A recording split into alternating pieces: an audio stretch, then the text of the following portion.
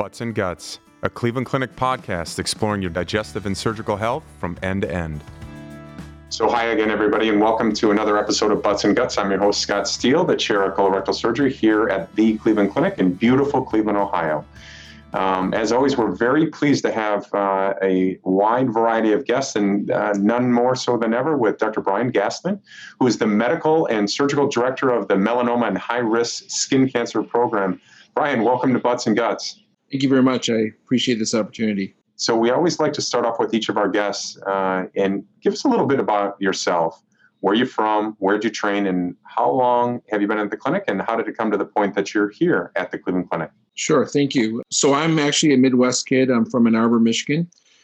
Not surprisingly, I stayed in Ann Arbor ultimately for undergrad med school. I moved to Pittsburgh, where I did actually a head and neck otolaryngology training and an NIH training grant, studying how tumors evade the immune system.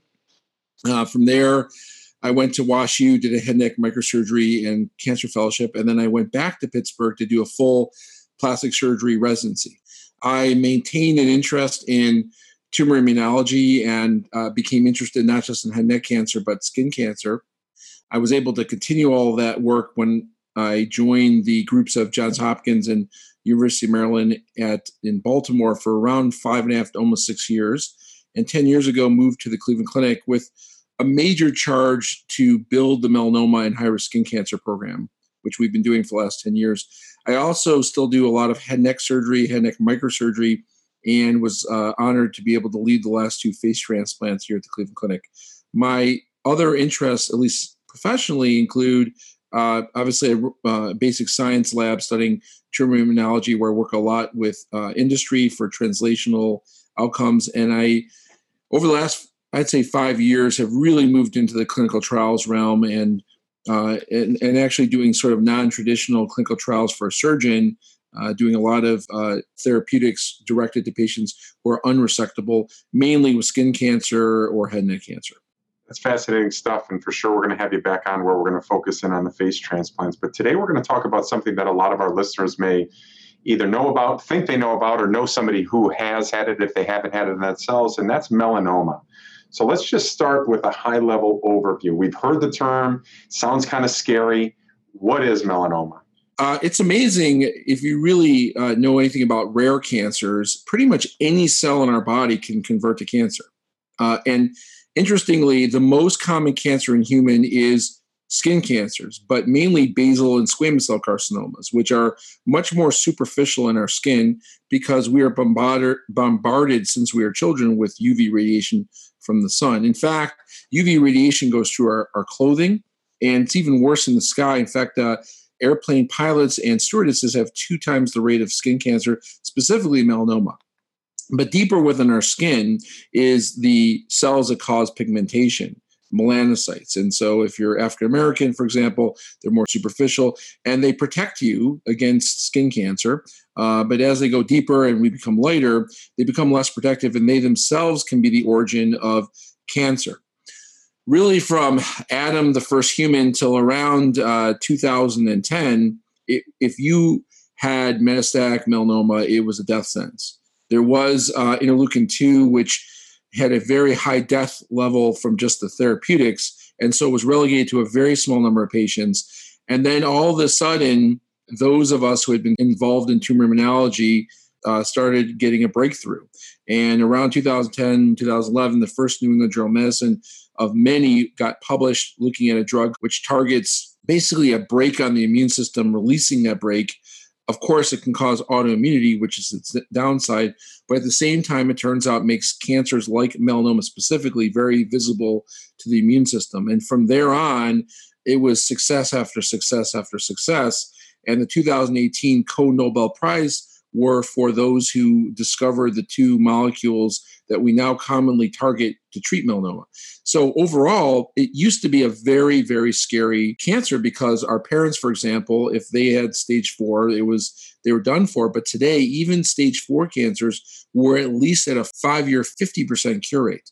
In the local regional disease patients that have had advanced complex surgery, but with just regional metastases, they're resectable, we can give these drugs adjuvantly and get probably at least an 80% cure right there without even talking about other therapies that can be given if those fail. And then the other side of it is a lot of melanoma is being caught earlier and earlier and earlier. So, for example, whereas the numbers in, let's say, the late 70s were about 40,000 cases in the United States with about 25% death rate, today there's about 100,000 melanomas a year, and the death rate's around 7%. And I would love to tell you just purely because we're curing stage 4 melanomas, but really it's mainly because we're picking them up much earlier where surgery can simply cure the patients. And so the term melanoma, I think 10, 15 years from now will still be a bad term. It's cancer. There's nothing you can say about that, but it's becoming less and less amongst the more deadly ones. And thus it'll be a little less scary of a diagnosis. But I can tell you as a practitioner, there's a big lag. And it's good to be scared and have respect for the disease you're dealing with, but sometimes the fear outweighs the reality. And I think, again, that has to do with the historical nature of melanoma.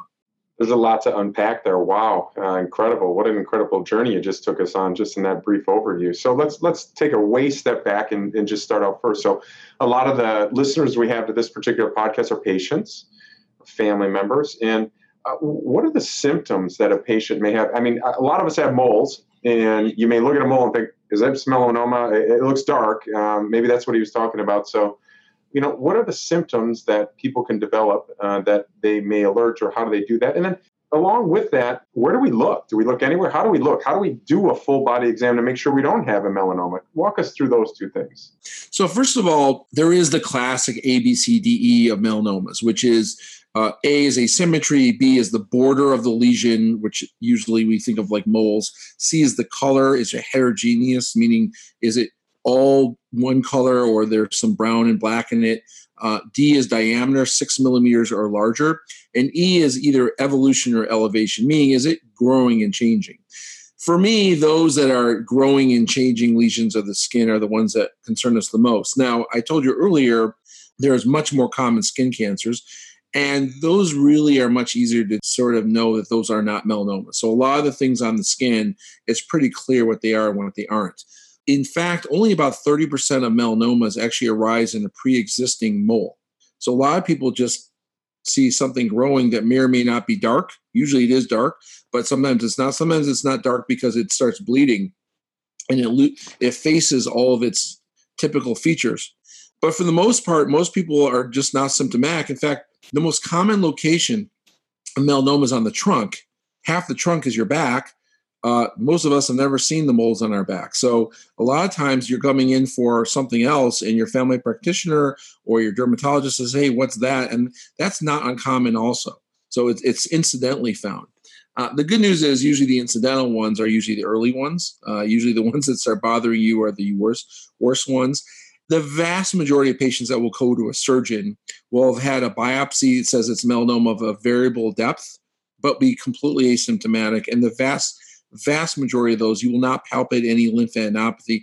And in fact, a lot of studies have been done that if you would scan those patients, like with CT scans, you'll rarely find anything.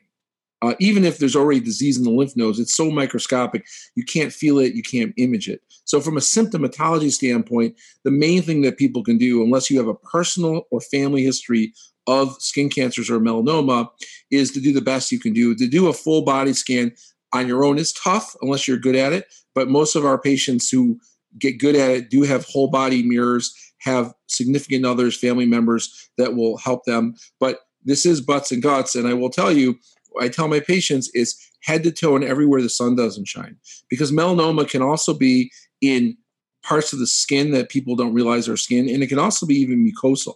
Once you start dealing with melanoma, you start to worry about even rectal, vaginal, tongue, sinonasal melanoma. Those are pretty rare, don't get me wrong. But once you start building a personal history, especially if you've had more than one, you start worrying about those things. And a good dermatologist or someone who does a really good skin exam will not forget about those areas.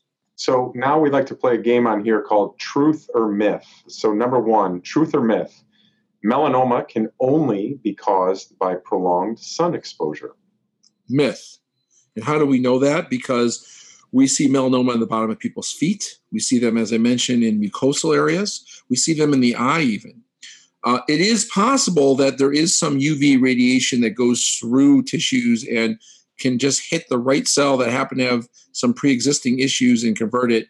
But as far as we can tell, sun exposure is absolutely related to it, but is not always required to cause a melanoma. But we do assume that the most common melanomas, the ones on the face and the trunk and the arms and the legs, are probably related to sun. And so a lot of parents like to take their kids to their beaches and let them enjoy.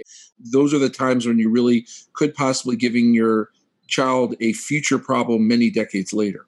Second truth or myth, it's best to avoid tanning beds as these can cause melanoma to form. I would say truth. Would say because the overwhelming majority of melanoma experts would say tanning booths are associated with melanoma and bad and should be banned. There are bans all over the United States and different states and around the world. The data is strong, but it's hard to make pure conclusions. But I would say from just being part of the overall academic world of melanoma, truth. And final truth or myth, only Caucasians or light-colored skin people can get melanoma. That's definitely false. And although it is true that the more fair-skinned, blue-eyed, freckled, red hair, those types of patients are at higher risk. And interestingly, a lot of us, I have freckles, although I'm not a redhead. Freckles many times can come out in the sun and do add a certain level of protection. They're not melanocytes. They are just pigmented spots in your skin. But many redheads actually have a mutation in them, and that's why they themselves actually are worse off. But African Americans for sure can get melanoma. It's much rarer, but it's much more common for them to get it in what's called acromelanoma types, which are usually on the palms and the bottom of your feet or in your nail bed. That's the most common location in African Americans. However, overall, still more Caucasians get it, and thus they have more of it in those areas even. But it's basically a small percentage of Caucasians times a larger number of Caucasians is a larger total than a higher percentage of African Americans times a small number of them that get it. We do see some in Asians. It's not that common. Middle East, shockingly, it's very rare. Obviously, those with darker skin are relatively protected, so the rates are lower. But you can definitely get melanoma regardless of your skin type. So you talked about this a little bit in the overview. Let's jump into the treatments for melanoma. And let's walk me through, I got a run of the mill. It's pretty early. What do we do with those? A little bit more advanced. What do we do with those? Lymph node positive. What do we do with those? And then metastatic melanoma. What do we do with those? Melanoma, as I tell all my patients, is for the most part cured. As I told you, 7% death rate. The vast majority of those cures are done through surgery, whether it's a wide local excision only to get rid of the microscopic tentacles that form. And we're very good at curing the primary lesion, whether there's mets beyond it or not. So cure rates, if you just look at the primary lesion, are probably above 99% if you follow standard guidelines. For instance, the National Cancer Comprehensive Network's guidelines are, you follow those. Those are the kind of, again, the primary lesion cure rates. As melanoma gets thicker, we start worrying about it metastasizing the local regional lymph nodes. It can skip the nodes. It can, from the tumor to the node, stop and form in-transit mets, or it could take a long time to go from the primary to the node. And that's why sometimes the node will be negative when you biopsy it, and then later they get nodal recurrences. That being said, the vast majority of them, if they metastasize, you'll know right away. And with a sentinel lymph node biopsy, you can determine that. Sentinel lymph node biopsies are very simple. They're basically you inject around the tumor area in the superficial dermis with material. Usually the basis is radioactive material that will quickly go through lymphatics and conglomerate or concentrate in regional lymph nodes. So if it's on your back of your hand, it'll be in your axilla within minutes. And then you could take them to the operating room where we have a fancy Geiger counter we call a gamma probe, and you can tell right away where you should make your incision. We have additional vital dyes that helps us identify them. Now, once we find the node and it's removed and then the node is checked, if there is cancer in there, and again, the chances of that varies as how thick the tumor gets. So if it's a really thick tumor, it can be 50, 60% chance that there is microscopic disease. But even in those cases, the majority of them will be microscopic, meaning I can't palpate it. I can't image it. I can only know it's in there because of pathology. Then at that point, we will image the rest of the body. About 93% of patients with microscopic disease in the lymph nodes will be clean on imaging. So it's still rather rare that at that point they have anything beyond that microscopic disease. So we're catching it rather early. And in those patients, which will jump from a stage 1 or 2, which is not in the nodes, to some form of stage 3, which is in the nodes, those patients can then be offered FDA-approved drugs. And the drugs are the same drugs that we offer to stage 4 or unresectable disease, which mainly are immunotherapies, which are mostly focusing on blocking the blocks in the immune system. So I mentioned IL-2 earlier. Think of that as like turning the volume up on your immune system, and that caused havoc. It turns out, if you think back to the 80s, we used to have equalizers in our radios. So there's a lot of nuances in the immune system, and we're trying to figure that out. And some of those have been figured out to the point where we don't overwhelm the patient with autoimmunity, but we do cause better anti-tumor immunity. And so they started out in stage 4. It was so effective, they asked, will it work in stage 3? And the answer was yes. The addition to that is that 45% of all melanomas of the skin have a mutation, a driver mutation that can be targeted by a pill. And without going into too much detail, it's actually 2 pills now. That can also give you an excellent response. And what's really great about those is if you're riddled with melanoma, the responses are quick. I mean, they call it the Lazarus effect. People in the ICU on a ventilator, trached, they get the pill, and within a week, they're driving themselves home. But the problem is, like any targeted mutation, tumors can remutate and then they become resistant. The immunotherapy is great because it's an external therapy to the tumor. It's the immune system that's being revved up, killing the tumor. When you get a complete response, it's durable. I mean, these patients are being cured. And so, for example, our best immunotherapy for stage 4, or unresectable disease, is at 5 years now 50%, and these look like they're going to be 100% cured. I mean, that 50% is likely cured. The other 50% are starting to already get other novel therapies, and maybe the actual death rate is actually less than that 50%. So it's a very exciting time. But in earlier disease in stage 3, we do not have anything FDA approved. I will say it worked in stage 4 through an FDA-approved clinical trial. Now it's FDA approved. These drugs worked in stage 3 through FDA-approved clinical trials, phase 3, randomized control, et cetera. It's now FDA approved. And now there are multiple clinical trials going on for high-risk stage 2B and stage 2C melanoma. We have one of those trials here at the Cleveland Clinic. I happen to be a co-PI on this international trial. So these therapies are being brought earlier and earlier in the disease process, but they've not yet made it to standard of care yet. Absolutely exciting times. And so I'm a patient. I just got told, hey, your mole looks like melanoma, or you're scared of that, and now I got to come to your office. Can you walk us through what somebody would expect during that visit with you or one of your colleagues at Cleveland Clinic's Melanoma and High-Risk Skin Cancer program? Sure. So I will qualify that I always tell my patients I'm a melanoma killer, not a finder. And I don't like being responsible for identifying them because I'm not the one who does great head to toe and everywhere the sun doesn't shine examinations. And that includes things like dermoscopy, other things that dermatologists and other practitioners of skin evaluation do. But assuming they came in with some diagnosis, the first thing I do is I tell them this, that melanoma is highly curable today. 93% of people, all comers, are going to be cured.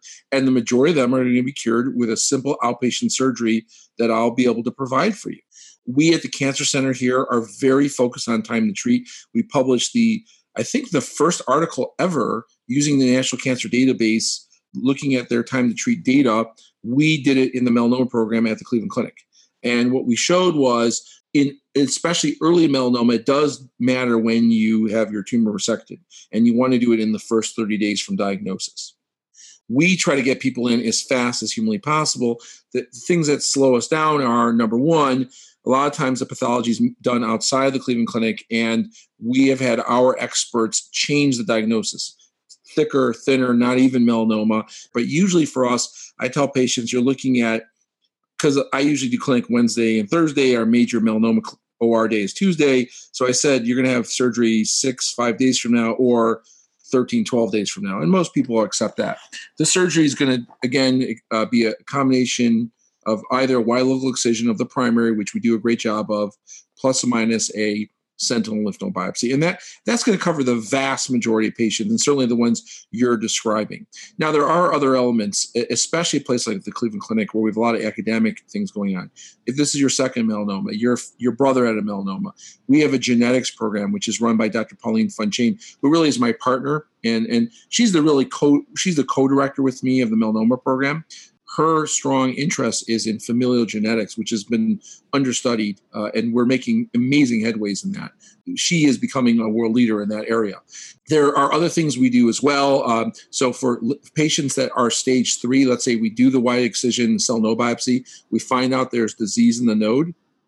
We are using circulating tumor DNA to see if we can identify their recurrences before symptomatology or imaging would tell us.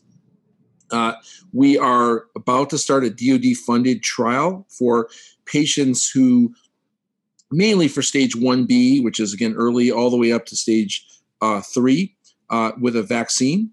The vaccine is really cool because it targets proteins within melanoma, but, and this is what I added to it, it's a partnership with myself and Craig Slingloff, a surgeon at UVA, who's a internationally known vaccine specialist and a surgeon in melanoma. But it turns out those mutations I told you about that are 45% of melanomas, they're like 90% of all moles. So if we can get rid of moles, we can reduce the burden of surveillance and risk to patients, specifically people that have already had one melanoma. Our goal is to have something for the earliest stages all the way up. For example, of another project, which the Melanoma Research Alliance funded us in Stanford, where we're using artificial intelligence to look at moles to see if we can use pictures from your iPhone to say, hey, that mole should be biopsied, that one shouldn't be. That's fantastic stuff. And it's always great to hear what's on the horizon, melanoma and other skin cancer, as well as the clinical trials that are going on. So as we wind up here, we all like to get to know you a little bit better. So we do some quick hitters. So first of all, what's your favorite sport? Football. What's your favorite food? Oh, yeah. I'm really simple. I like bagel and eggs. I mean, something like that. An omelet. It's crazy, but it's true. And your last non-medical book that you've read? Oh, I read a lot of science fiction, and I'm blanking on the name. Well, I know the name of the book series. It starts off with the Atlantis Gene, and I'm trying to remember the other two books, but it's a triplet. It's really good. And then finally, what is something that you like about living here in Cleveland? There's a lot I like about living here in Cleveland. Believe it or not, when the weather is good, which is a good chunk of the time living here, it's really good. I love the lake. My wife's from the East Coast. My parents are in Michigan. I think the centrality of it. And honestly, most of my life is at home or in the Cleveland Clinic. My car ride is, 15, 17 minutes each way. So the fact that the Cleveland Clinic is here, I hate that, not to sound like an overly enthusiastic cheerleader, but it's true. That's fantastic, and we're so glad to have you here. So to learn more about melanoma and Cleveland Clinic's Melanoma and High-Risk Skin Cancer Program, download a free treatment guide at clevelandclinic.org/melanoma. That's clevelandclinic.org/melanoma, MELANOMA. And to make an appointment with Cleveland Clinic's Cancer Center, please call our Cancer Answer line at 866-223-8100. That's 866-223-8100. And please always remember that in times like these, it's important for you and your family to continue to receive appropriate medical care. And rest assured, here at the Cleveland Clinic, we're taking all the necessary precautions to sterilize our facilities and protect our patients. Brian, thanks again for joining us here on Butts and Guts. Thank you very much. That wraps things up here at Cleveland Clinic. Until next time, thanks for listening to Butts and Guts.